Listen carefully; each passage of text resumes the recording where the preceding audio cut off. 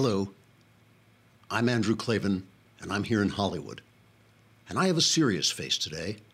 And when I have a serious face, it's very serious because I'm in Hollywood. Usually I say funny things with a funny face and then we all laugh, but today I'm serious. And that means you have to take me seriously. Sometimes I may even have emotions, and then it's very serious because my emotions aren't ordinary emotions, they're Hollywood emotions. And Hollywood emotions make me an expert on things.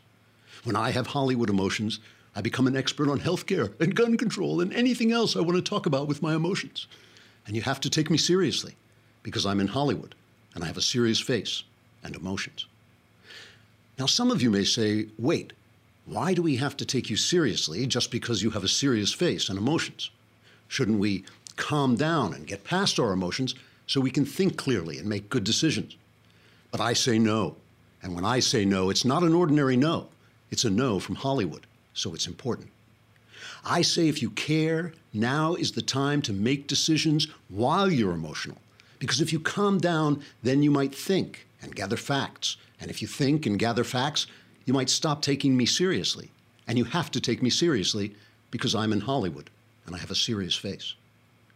There are others among you who probably say, well, we have a Constitution and we should probably follow the law set down in our Constitution. But is the Constitution from Hollywood? Does the Constitution have a serious Hollywood face with emotions? How can we show we care if we're always obeying the Constitution instead of thinking about my emotions here in Hollywood? So today, no matter what happens, remember three things. I have a serious face, I have emotions, and I'm in Hollywood. So what I say is important, even though it's complete crap. Trigger warning, I'm Andrew Klavan, and this is The Andrew Klavan Show.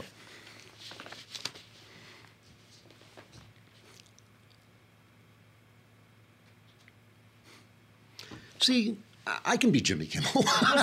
he's getting 10 million bucks for that, for doing that.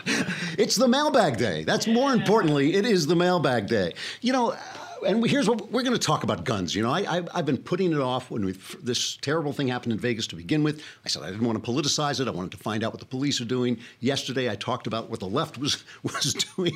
Today, they want to talk about guns. Let's talk about guns. I'm going to read you one of the best pieces that was written. I think the best piece that was written yesterday about this. But before we talk about that, I mentioned the mailbag, and we have tickety-boo news. But first, we have to talk about Blue Apron. Because Blue Apron are the people that I go to when I want to get a really restaurant-level meal that is cooked at home. Now, I could pretend that I cook it at home, but what I do is I sit and drink a glass of wine and watch my wife cook it at home. But it's not hard because what they do, first of all, this is the #1 fresh ingredient and recipe delivery service in the country. So you know they know what they're doing, and what they do is they deliver the ingredients to you all measured out so you have exactly what you need. They give you this big card which has very bright, clear to read, easy to read directions. And the stuff they're sending you, it's just not the kind of thing you're normally going to cook.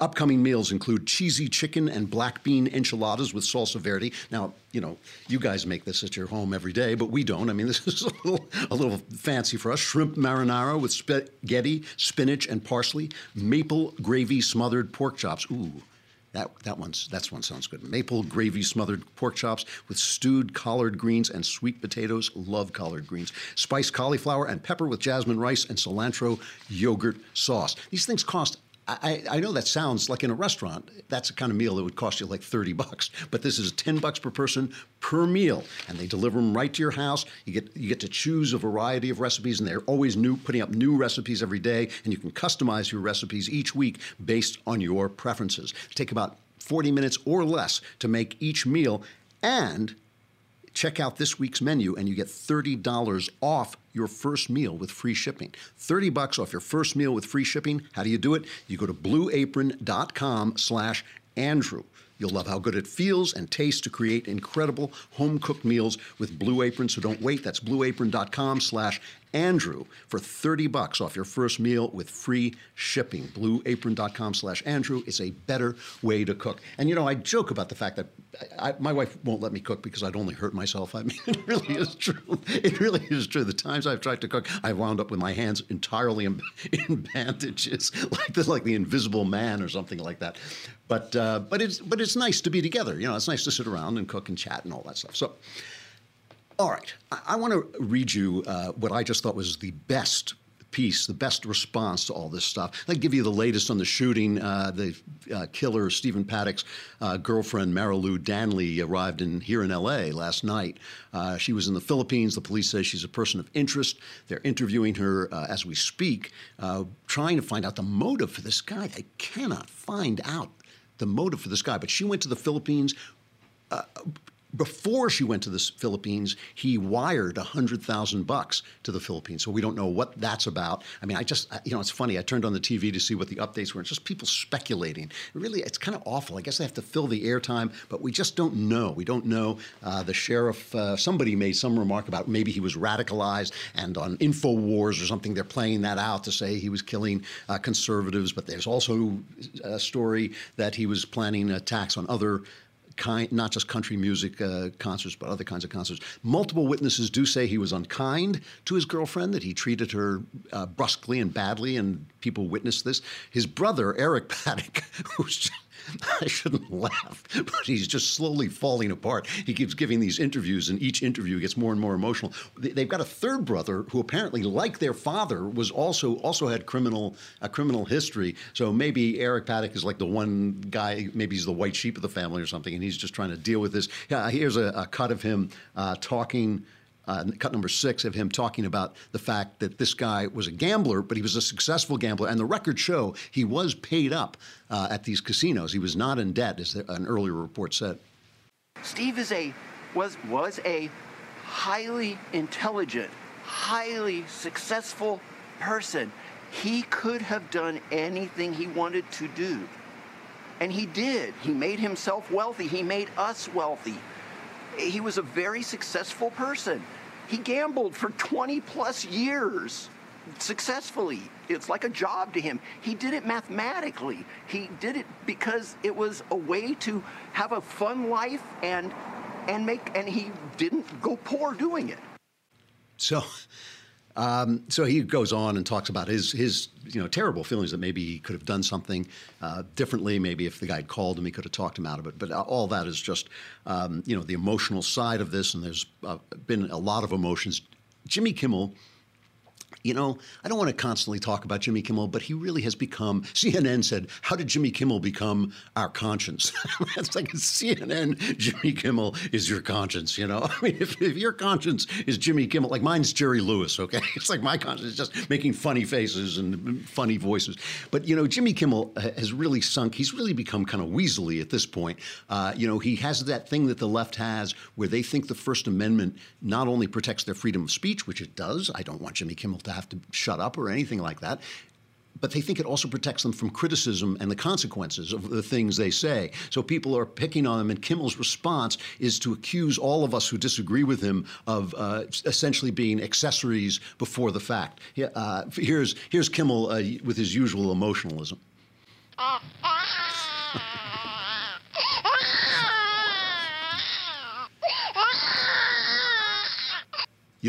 They say Kimmel is getting his talking points from Chuck Schumer. I guess they're right. It sounds just like him. All right, but here's what Kimmel really said.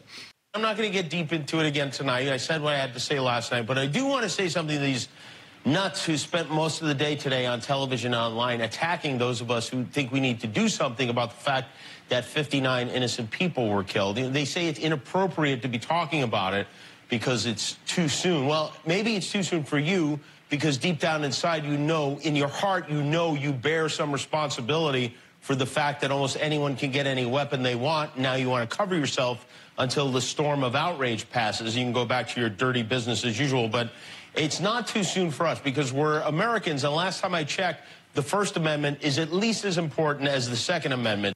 Oh, yeah. Well, So we're going back to our dirty business here. Go back to our dirty business to defending the Second Amendment and disagreeing with Jimmy Kimmel. I mean, that's what he's complaining about. Nobody said, shut Jimmy Kimmel down. Nobody said, he can't have his stupid show where he abuses the publicly owned airways. Instead of delivering the comedy that he's being paid for, he delivers this kind of garbage where he now has just told all the people in this country who believe in the Second Amendment that they are, complicit in the slaughter in Vegas. Just to have one more voice in there, Steve Scalise, again, the congressman who was shot and nearly killed by the Bernie Bro shooter at the softball game in D.C., he says this has fortified his pro-Second Amendment opinions. First of all, you've got to recognize that when there's a tragedy like this, the first thing we should be thinking about is praying for the people who were injured and doing whatever we can to help them, to help law enforcement. We shouldn't first be thinking of promoting our political agenda. And I think we see too much of that where people say, oh, okay, now you have to have gun control. Well, first of all, look at some of those bills. Those bills wouldn't have done anything to stop this. I mean, the gunmen actually cleared background checks. Yeah. So to promote some kind of gun control, I think, is the wrong way to approach this. And frankly, what I experienced was when there was a shooter, luckily we had Capitol Police there with their own guns. Every single day in America, regular citizens that just have a passionate belief in the Second Amendment, that have their own guns, use guns every single day to protect themselves against criminals. And those stories never get told or hardly ever get told. But that's a different side of the story that I think is important, that people use guns way more to defend themselves from criminals than criminals using guns to hurt people. To bring Scalise's point home, Kimmel says that he's gotten all this blowback from Trump supporters, so he's had to increase security. Now, I think we all know that those security guys are carrying guns, right? I used to live, I really do live in Hollywood, and my next door neighbor used to be one of the biggest stars out here. And I won't expose who he was because I think just because you happen to live next to me doesn't give me the right. Your home should be like a castle. I don't want to dox the guy, it's like just, so it doesn't matter who it was, but it was a very liberal, big star, very nice in all our dealings, with him, but a very avid anti-gun campaigner. Every single day, men with guns came into that house to protect that house and to protect that person who was a major, major celebrity. The gunman even called up my wife and told her that they would be watching our house as well, because their house is obviously, because much bigger star. They had this huge mansion kind of looking down on us. But they said, if there's any trouble there, we'll be happy to come over. I thought that was great. I thought that was really good. But, the point is, I can't afford to have bodyguards. I get threatened. I get people who wish I was dead and all that stuff. And ordinary people, obviously, the people in Vegas, they're not movie stars. We can't all afford the security that Jimmy Kimmel has.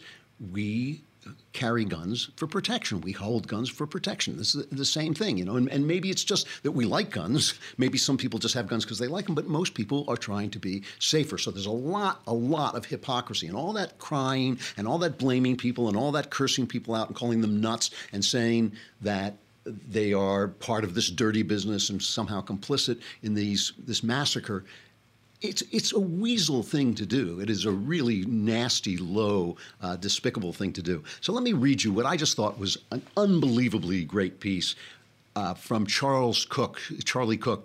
Is what I like about Charlie Cook is he's British born. I don't know if he's become an American citizen, but he knows more. I've been on cruises with him and panels with him, and he just knows a lot about the First Amendment and all this stuff. But he wrote a piece yesterday called "The Right to Bear Arms Isn't Up for Debate." Okay, and let me just read. I want to read as much of this piece as I can, and I'll interrupt myself to talk about some other things. But he begins by saying, when debating the wisdom of the Constitution's Second Amendment, the media tends to start from the presumption that the question is purely scientific and that the answers can and should be derived from statistical analyses and relentless experimentation. And let me stop right there, because there was another article out yesterday from a statistician who said, after researching gun violence, I no longer believe in gun control. This is a woman named Leah Labresco, who is a liberal, formerly of Nate Silver's 538 site, where they gather all the information, a lot of the electoral statistics. She crunched the numbers in a study of all 33,000 gun homicides in the United States annually. She went in thinking that the usual liberal menu of anti-gun policies would reduce that number dramatically. She came out concluding that the only selling point of anti-gun policies is that gun owners hate them. You know how we on the right with Trump are being accused of only doing things to make liberals cry? She says this is the only reason to do this. And here's what she said. I researched the strictly tightened gun laws in Britain and Australia and concluded that they didn't prove much about what America's policy should be. Neither nation experienced drops in mass shootings or other gun-related crime that could be attributed to their buybacks and bans. Mass shootings were too rare in Australia for their absence after the buyback program to be clear evidence of progress. And in both Australia and Britain, the gun restrictions had an ambiguous effect on other gun-related crimes or deaths. When I looked at the other oft-praised policies, I found that no gun owner walks into the store to buy an assault weapon. Finally, someone on the left figures this out. It's an invented classification that includes any semi-automatic that has two or more features, such as a bayonet mount, a rocket-propelled grenade launcher mount, a folding stock, or a pistol grip. But guns are modular, and any hobbyist can easily add these features at home, just as if they were snapping together Legos. That's one of the things that this guy did. He had, what are they called, bump stocks. And you don't even need a bump stock to turn a semi-automatic into an automatic. It's really a question of handling the recoil. So she goes on to say, as my coworkers and I kept looking at the data, it seemed less and less clear that one broad gun control restriction could make a big difference. 2/3 of gun deaths in the United States every year are suicides. This is what happens when a liberal looks at facts. Suddenly they become us. What is a conservative? A conservative is a liberal who looks at facts. All right, let me get back to this Charlie Cook piece, because I think it's just excellent. This is the Second Amendment is not up for debate. He says the statistical approach is mistaken. The right of the people to keep and bear arms is not the product of the latest research fads or exquisitely tortured data journalism, but a natural extension of the Lockean principles on which this country was founded. It must be protected as such. The Declaration of Independence presumes that all men enjoy certain inalienable rights, and among them are life and liberty. Practically speaking, at both the state level as a bulwark against tyranny and at the individual level as a means by which to protect oneself, this necessitates the auxiliary right to the private ownership of arms, which in the common law that preceded the Second Amendment was understood to include personal weapons. In other words, because of the theories and the ideas that were built up over centuries that ended with the Lockean point of view about natural law, we have a right, a God-given right. Remember, these rights were endowed by our Creator to life and liberty. And part of those rights, to defend your liberty and to defend your life, you need to be able to be armed, okay? And I'm going to pause here again. Here is a brief clip of Chuck Todd saying what everybody on the left is saying is we need to act now because we're emotional and now is the time for us to act on our emotions. So here's Chuck Todd saying this, and I'll tell you why I play it in just a sec. This is exactly the time to start talking about any issue, gun violence included. If we wait until cooler heads prevail on any of these, we never talk about it. And in fact, if we applied the same logic to every other debate and every other crisis that this country faces that we do to the gun debate, we never would have focused on any of those issues either. We can't wait till cooler heads prevail. If cooler heads prevail, we'll look at facts and numbers. Now, the reason I wanted to play this is because I also wanted to play something I've been meaning to play since last week. Remember the guy in Alabama, Roy Moore, who is a very religious, very openly religious guy, is always talking about God when he gives speeches, quoting the Bible when he gives speeches.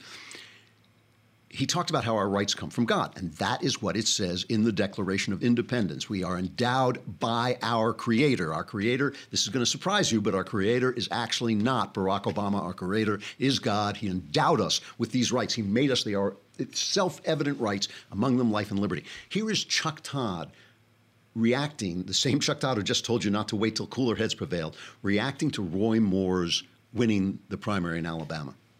Roy Moore, where the phrase Christian conservative doesn't even begin to describe him, could very well be your next U.S. Senator. And if you don't understand just how freaked out some folks in the GOP and the White House are about what that means, then you don't know Roy Moore. First off, he doesn't appear to believe in the Constitution as it's written. Our rights don't come from government. They don't come from a Bill of Rights. They come from Almighty God. Now, that's just a taste of what are very fundamentalist views that have gotten him removed from office twice as Alabama's Chief Justice. I'm sorry, I'm speechless. I was like, I haven't listened to that cut for a week, but when I first played it, I was speechless. And there is Chuck Todd, who thinks that when, like Jimmy Kimmel, he thinks that if his face is facing a camera, he must know something, or why would they be pointing a camera at him? And Roy Moore says what is foundational, it is foundational, it is the bottom block in the Jenga tower of America that we are endowed by our Creator with certain inalienable rights. And the argument that Charles Cook is making is that that endowment necessitates that we have guns, necessitates that we can protect ourselves. And there is Chuck Todd when he hears somebody say what is in our founding documents, that's unconstitutional. He doesn't believe in the Constitution. Chuck Todd thinks our rights emanate from the Constitution. Our Constitution is there to protect, including the Second Amendment, is there to protect our God-given rights. All right, we have the mailbag coming up, but we got to break away from Facebook and YouTube. Let me explain what this means. You get to watch about, I don't know, what do we give them, like 15, 20 minutes, right, on Facebook and YouTube. And then if you want to hear the rest of the show, you can come over to thedailywire.com. But if you subscribe for a lousy $10 a month, you can watch the whole show on thedailywire.com, so you don't have to be cast out like this into the exterior darkness where there is great wailing and gnashing of teeth. If you know your Bible, you would know that. But for a lousy $10 a month, also, that way you can get questions in the mailbag. We have some really, really good questions.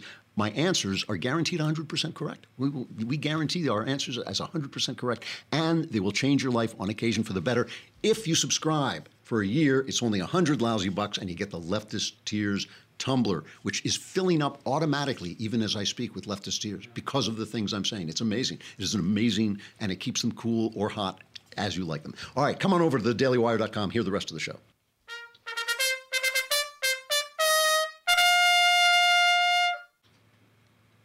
All right, let's get back to Charlie Cook's piece. This is the Second Amendment is not up for debate, even if Jimmy Kimmel himself, the conscience of America, says it is. Cook writes, at the time of the American founding, it was widely understood that there was a real danger in a government's attempting to deprive the people of what Alexander Hamilton called their original right of self-defense. This is why, when it came to writing the Constitution, the anti-federalists who feared the government's potential to become corrupt refused to sign on to a more powerful national government until they had been promised certain explicit protections. You remember, right, they had a first Constitution that wasn't strong enough, didn't have a strong enough central government, so they went back to the Constitutional Congress, and that's when they started writing the federal papers to argue we needed a stronger central government. But a lot of people were saying if we have a stronger central government, they're going to take over everything. Why would they say something like that? What on earth made them think that? Okay, but then as now, says Cook, their logic was clear. It makes no sense to allow the representatives of a free people to disarm their masters. This is what they've forgotten. We are their masters. It makes no sense to allow the people who merely represent us to disarm us, their masters. This is why this piece is so good. I mean, maybe it took an Englishman to figure this out. Reacting to this argument, we often hear advocates of gun control propose that the founders' observations are irrelevant because they could not have imagined the modern world. Isn't that the one they always say? Well, they didn't see automatic weapons, as if the government doesn't have automatic weapons too. The weapons have gone up on both sides. Cook says, I agree with the latter assertion. The founders could not have imagined the modern world. As well-read in world history as they were, there is no way that they could have foreseen just how prescient they were in insisting on harsh limitations of government power, just how far-seeing they were. In their time, tyranny was comparatively soft. Their complaints focused on underrepresentation and the capricious restriction of ancient rights. In the past century, by contrast, tyranny involved the systematic execution of entire groups of people and the enslavement of whole countries. The notion that if James Madison had foreseen the 20th century, he would have concluded that the Bill of Rights was too generous is laughable. Conservatives who are scared of tyrants often ask, could it happen here? Well, it did happen here. Jim Crow, the Ku Klux Klan, lynching, legal segregation. For a period, the South was everything a free man should fear. When Ida B. Wells was a black journalist and suffragette, I guess you'd call it. She was like an early feminist, and she was like a newspaper writer, early part of the 20th century, late part of the 19th century. When Ida B. Wells noted that a Winchester rifle should have a place of honor in every black home, and it should be used for that protection which the law refuses to give, she was confirming an age-old truth. The gun is a great equalizer, and the state is a capricious beast. It is from this understanding that all conversations must proceed. The Second Amendment is not old, it is timeless. It is not unclear, it is obvious. It is not embarrassing. It is fundamental. And as much as anything else, it is a vital indicator of the correct relationship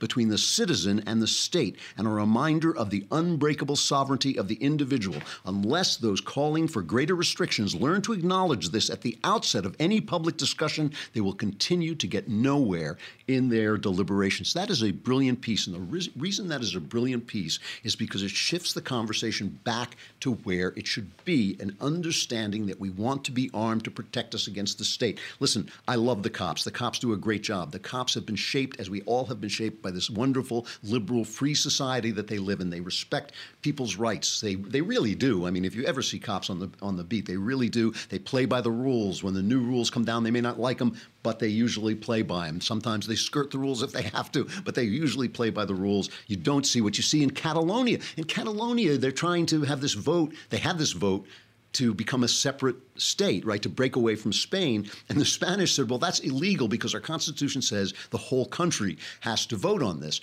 Well, that's a rigged system, right? I mean, I'm not saying Catalonia should break away. I'm not making any comment on the right of their cause, but certainly you can't have a vote to break away in which 4/5 of the country gets a vote to keep you there. That's not fair, right? That's not fair. If you want independence, there should be some way that you can address that case. So they sent in the cops, and the cops were beating people up when they tried to vote. And now they're moving toward what looks like it could become like an armed conflict. It could become a civil war. I hope not, but that's the kind of thing it's moving toward. When you look at that, how can you think that the people shouldn't have guns when the cops can come in, soldiers come in and take you out of the voting booth by force? How can you think that the people shouldn't be able to fight back? And people say, well, the American military is so tough that we could never beat them. You know, they haven't done so well in Afghanistan. It's not that easy to fight a local populace in arms. God forbid that should ever happen, but God forbid twice that it should happen and the people not be armed, okay? Listen, when Charlie says this is timeless, go back to the Bible. You know, when the Hebrews first came into the land of Israel, they had no government. They just had prophets who would tell them what God was saying through the prophets. When things got bad and they were oppressed by the Philistines, or as we call them now, the Palestinians, when things got bad and they were oppressed by, surrounding armies, they would have a guy they would call one of the judges who would rise up, sometimes a girl who would rise up and help them fight back against the surrounding people. Then they'd go back to their places and govern themselves through the word of God. You know, when the prophet Samuel got old, he appointed his sons, and their sons were corrupt. And so the people came to him and said, why can't we have kings like everybody else? And Samuel thought, well, that's not a good idea. You don't want to do that. And he went to God, and God said to Samuel, he said, don't worry. He said, obey the voice of the people in all that they say to you, for they have not rejected you, but they have rejected me from being king over them. So Samuel went back to the people and said, okay, you want to have kings? These will be the ways of the king who will reign over you. He will take your sons and appoint them to his chariots and to be his horsemen and to run before his chariots. And he will appoint for himself commanders of thousands and commanders of 50s, and some to plow his ground and reap his harvest and make his implements of war and the equipment of his chariot. He will take your daughters to be perfumers and cooks and bakers. He will take the best of your fields and vineyards and olive orchards and give them to his servants. He will take the tenth of your grain and of your vineyards and give it to his officers and to his servants. He will take your male servants and female servants and put them to work. He will take the 10th of your flocks, and you shall be his slaves. Government has always been a problem. We have the right to liberty. We have the God-given right to liberty. We have the God-given right to life. You cannot protect liberty or life unless you're armed. That's it. That's the answer. And I don't give a rat's what Jimmy Kimmel thinks, because the guy is a weasel and he's a fool. And I don't care how he cries. I don't care what he says. That's why we have the right to bear arms. Mailbag. Oh, yeah. There she is. a little slow, but I took her by surprise there, yeah. I think. All right. But she's still there. All right. From Joe. Hey, Andrew, it seems to me that national political debate must be rooted in a similar view of morality. You can't have a debate unless you have a similar view of morality. The problem is that our friends on the left think that we conservative Christians need to separate our religion from our politics. Somehow they don't realize that the two are inexorably linked. How do you think we can overcome this divide? Well, I think this is a difficult problem, but I think we have to go back to our old friend Uncle Jesus, because he always had a lot of stuff to say. And remember when he was asked whether it was right to pay taxes to Caesar, he said, "Show me a coin," held it up and said, "Whose face is on this coin? It's Caesar's face. Give Caesar what's Caesar, and give to God what is God," meaning your soul, the things of the soul. We have to be able to make arguments that are not simply scriptural arguments. Jesus specifically recognized a division between church and state, between our allegiance to God and our allegiance to the state. We have the right to say that you have hit a point where the state can have no control. So, for instance, I, who am very, libertarian about people's sexual lives, think it's appalling when they go to someone and say, you must be forced to cater a gay wedding even though it's against your religious belief, because that's violating the things of God. That is the state intruding on the things of God, which is exactly what the left wants. But I do think we have to be able to argue with people about laws in secular terms. I think we have to be able to argue with people about government in secular terms. What I think you're talking about, though, which is also important, is when you don't share common premises, it's very hard to have an argument at all. The other day I was talking about the discussion I had with Edward Feser, the philosopher, and one of the moments that I really liked in the conversation was I disagreed with him about the application of natural law to human sexuality. And I put forward my ideas, and he put forward his ideas, and I just basically then backed off and let the audience decide which of us made a better case. It was me, but of course, I didn't want to say that at the time. But the point is, we share a premise. Feser and I share a premise that people have a purpose, that there is a natural law, that you can logically move toward that natural law, and so we could have that argument.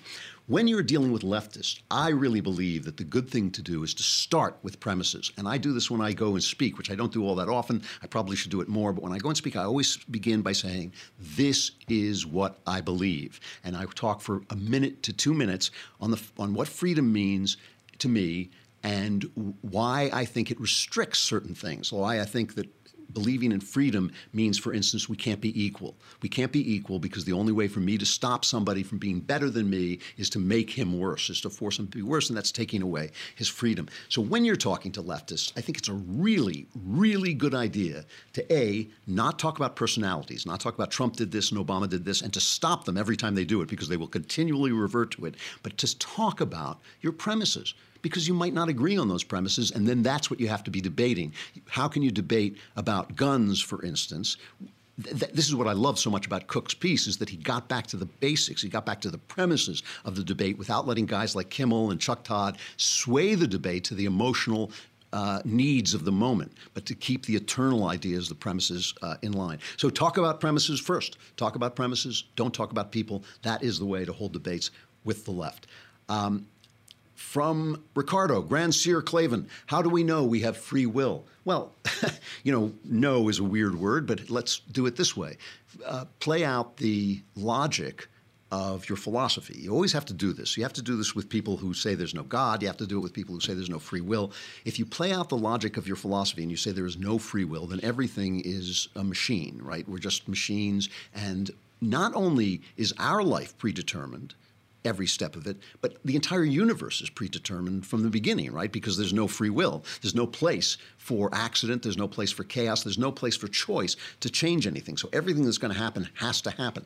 Try living your life that way. Try living your life that way for 15 minutes and see how far you get. You will know that you have free will. You will be back to knowing that you have free will. Now, if what you're saying is, do you have free will in the mind of God, that, like, in other words, can God see what you're going to do before you do it? I would say that that is a question about time and the mind of God. God sees things, I believe God sees things so differently from us that we can't even make that comparison. And your business is not to live God's life. God's business is to live God's life. Yours is to live your life. You can't live it without acting as if you have free will. So what would be the point of denying it?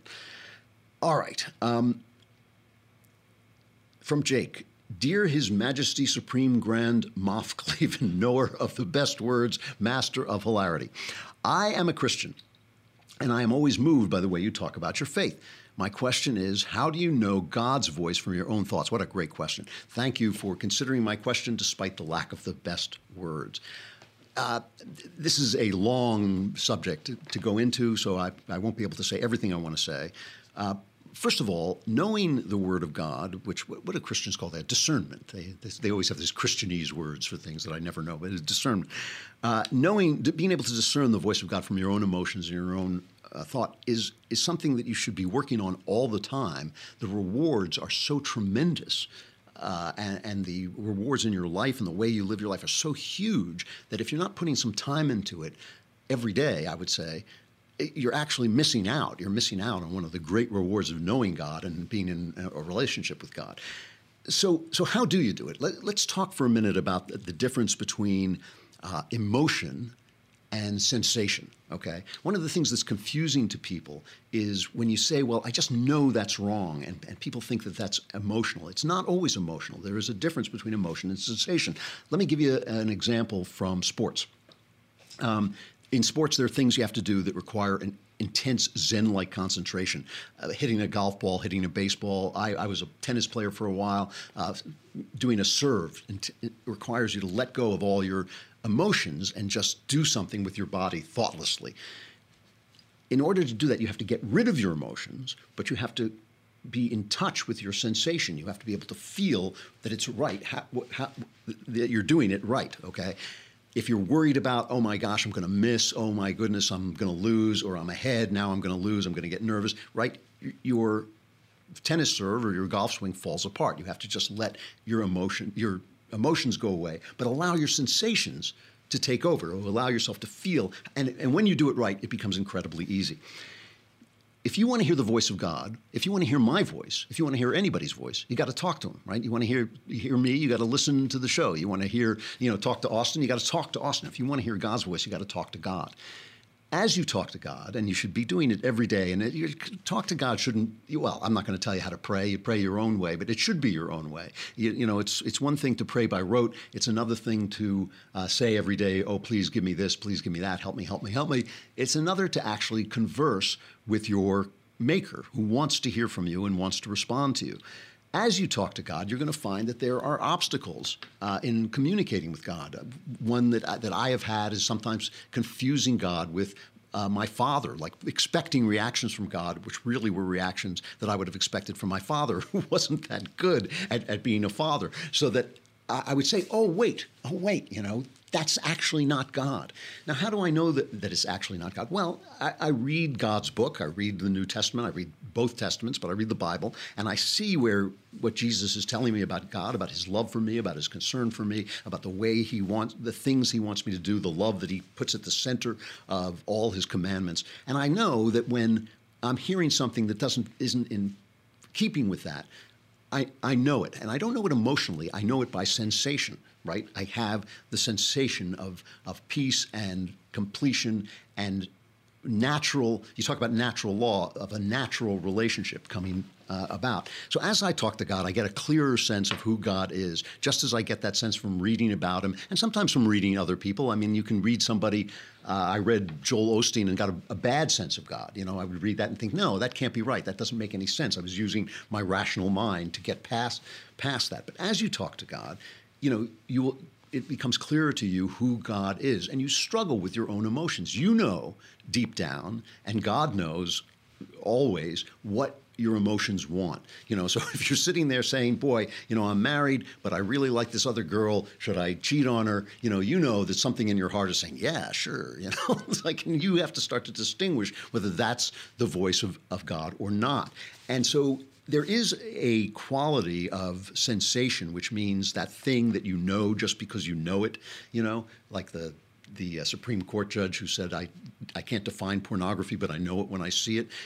You will learn to know the voice of God if you work at knowing the voice of God. You will know it as a sensation of calm, and I get a sense of joy and connection, and I know, yes, that's how I have hit the jackpot. I question it. I question when God essentially told me, almost with a voice, that I should be baptized. I tortured myself for 5 months. That's what I wrote my book about. The Great Good Thing is about my struggle.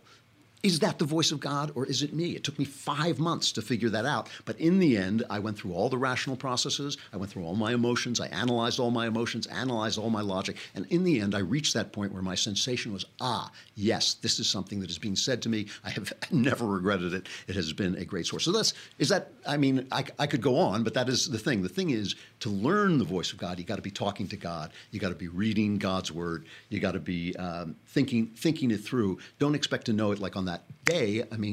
Learn it, and you will learn to recognize the voice just as you recognize my voice. I call my wife, I don't say, hi, it's Andrew Klavan. I say, hi, it's me. And she says, oh, it's him, because she knows my voice. You will learn to know the sound of God's voice.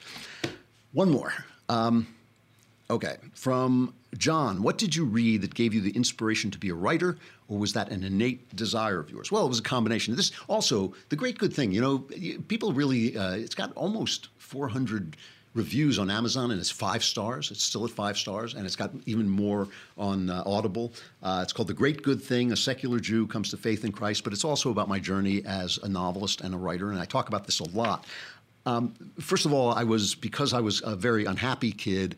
Hard to believe now, but it's like I really have lived 2 lives. But because I was an unhappy kid, I became a chronic daydreamer. I escaped into daydreams, and because I'm a very rational person, my daydreams always had to make sense. And so I couldn't just say, I'll have a daydream about having superpowers. I'd always have to say, well, how did you get superpowers? Like, did I come from another planet, or did I drink some serum or something? So I started to build stories in my head, and I got to be very good. It wasn't a very healthy way to live, but it was a good way to start to develop my sense of storytelling. And then as I got older and I started to read, because I was not in a good relationship with my father, I had no male role models, and I began to look for male role models in fiction. So I began to really like the tough guy writers, American tough guy writers, Ernest Hemingway, the detective writers, Dashiell Hammett, James M. Cain. But my favorite of all was Raymond Chandler, and I think it may have been Chandler above all who made me think, this is what I want to do. This kind of writing is what I want to do. And what I loved about Chandler is that his detective, Philip Marlowe, one of the first of the great tough guy detectives, had in his mind a sense of chivalry. And he carried with him into this corrupt L.A. in which he worked this sense of old-fashioned chivalry. And he knew he was out of place, and he knew he was always going to take it on the chin because he was trying to be a knight. And as he says in The Big Sleep, the first novel, he says, this is not a game for knights. He's playing chess with himself, and he says, this is not a game for knights. So, but I really admired that. And it was by following the logic of knights and armor that I found King Arthur. And by finding King Arthur, I started to wonder about Christianity, because there's a lot of Christian myths in King Arthur. So that was another way that I started to come to God, not only to God, but also to become a writer. The Great Good Thing, you should buy it. It's really good. The Great Good Thing is Secular Jew Comes to Faith in Christ. All right, Tickety-Boo News.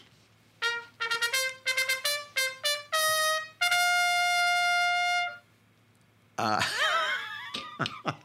want that guy in my house. When I come home, I say to my wife, I'm home.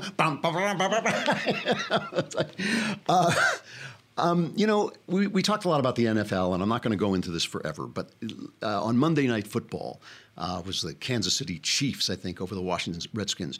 Their ratings are tanking. Their ratings are tanking because they are disrespecting the flag, which I think is wrong to do. Again, I think they have the right to do it, but I think they're doing the wrong thing. And I've laid this out both on the show and on my blog at the PJ Media, that I think it is wrong because it is the flag that protects their right to disrespect it. It's the flag that links us all together and makes us care about them. And it's the flag that represents the justice that they are looking for, the players are looking for.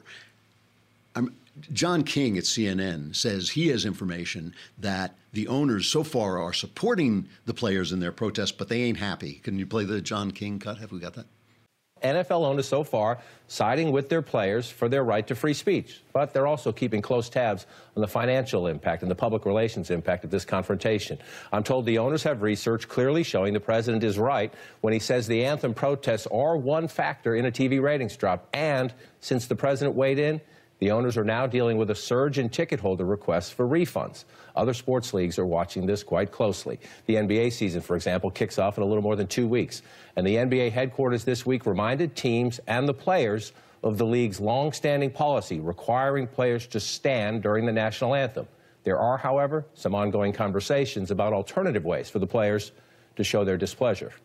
The reason I think this is a good thing is not because I'm gleeful at the NFL being punished for their, what I think are their bad acts. I think they're doing the wrong thing and disrespecting the flag. But the reason I think this is a good thing is because it is evidence that something that Trump is doing is really working well.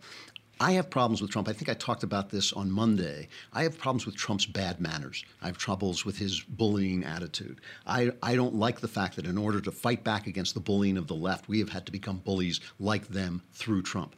I don't like that fact because if we keep stooping to each other's level, we're eventually going to end up underneath the floor.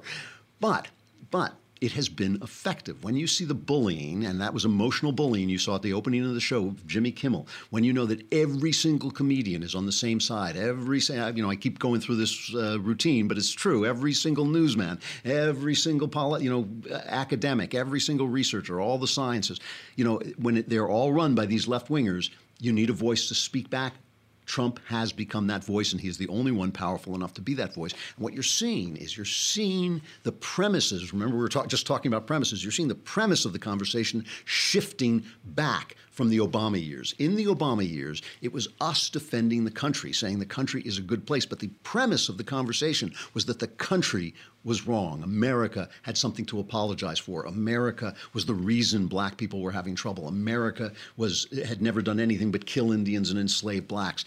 Now, suddenly, through Trump mainly, the conversation is shifting back. Suddenly we're saying, no, wait a minute. You can protest, but the reason you can protest is because you're an American. We care about you, black NFL players, but we care about you because you're our fellow Americans, so don't disrespect the flag. The premises are shifting back to what I think is reality. The reality is this country has been a force for good since its inception. It has changed the nature of the entire governance of the world. Remember, there were no republics on earth when America was first founded. Now, even the Soviet Union had to call its satellites republics. Remember, it was the Union of Soviet Socialist Republics. They had to lie about being republics because we have made republic the standard for governance. We have made the freedom of the people the standard for governance. And when they say, why aren't we more like Europe?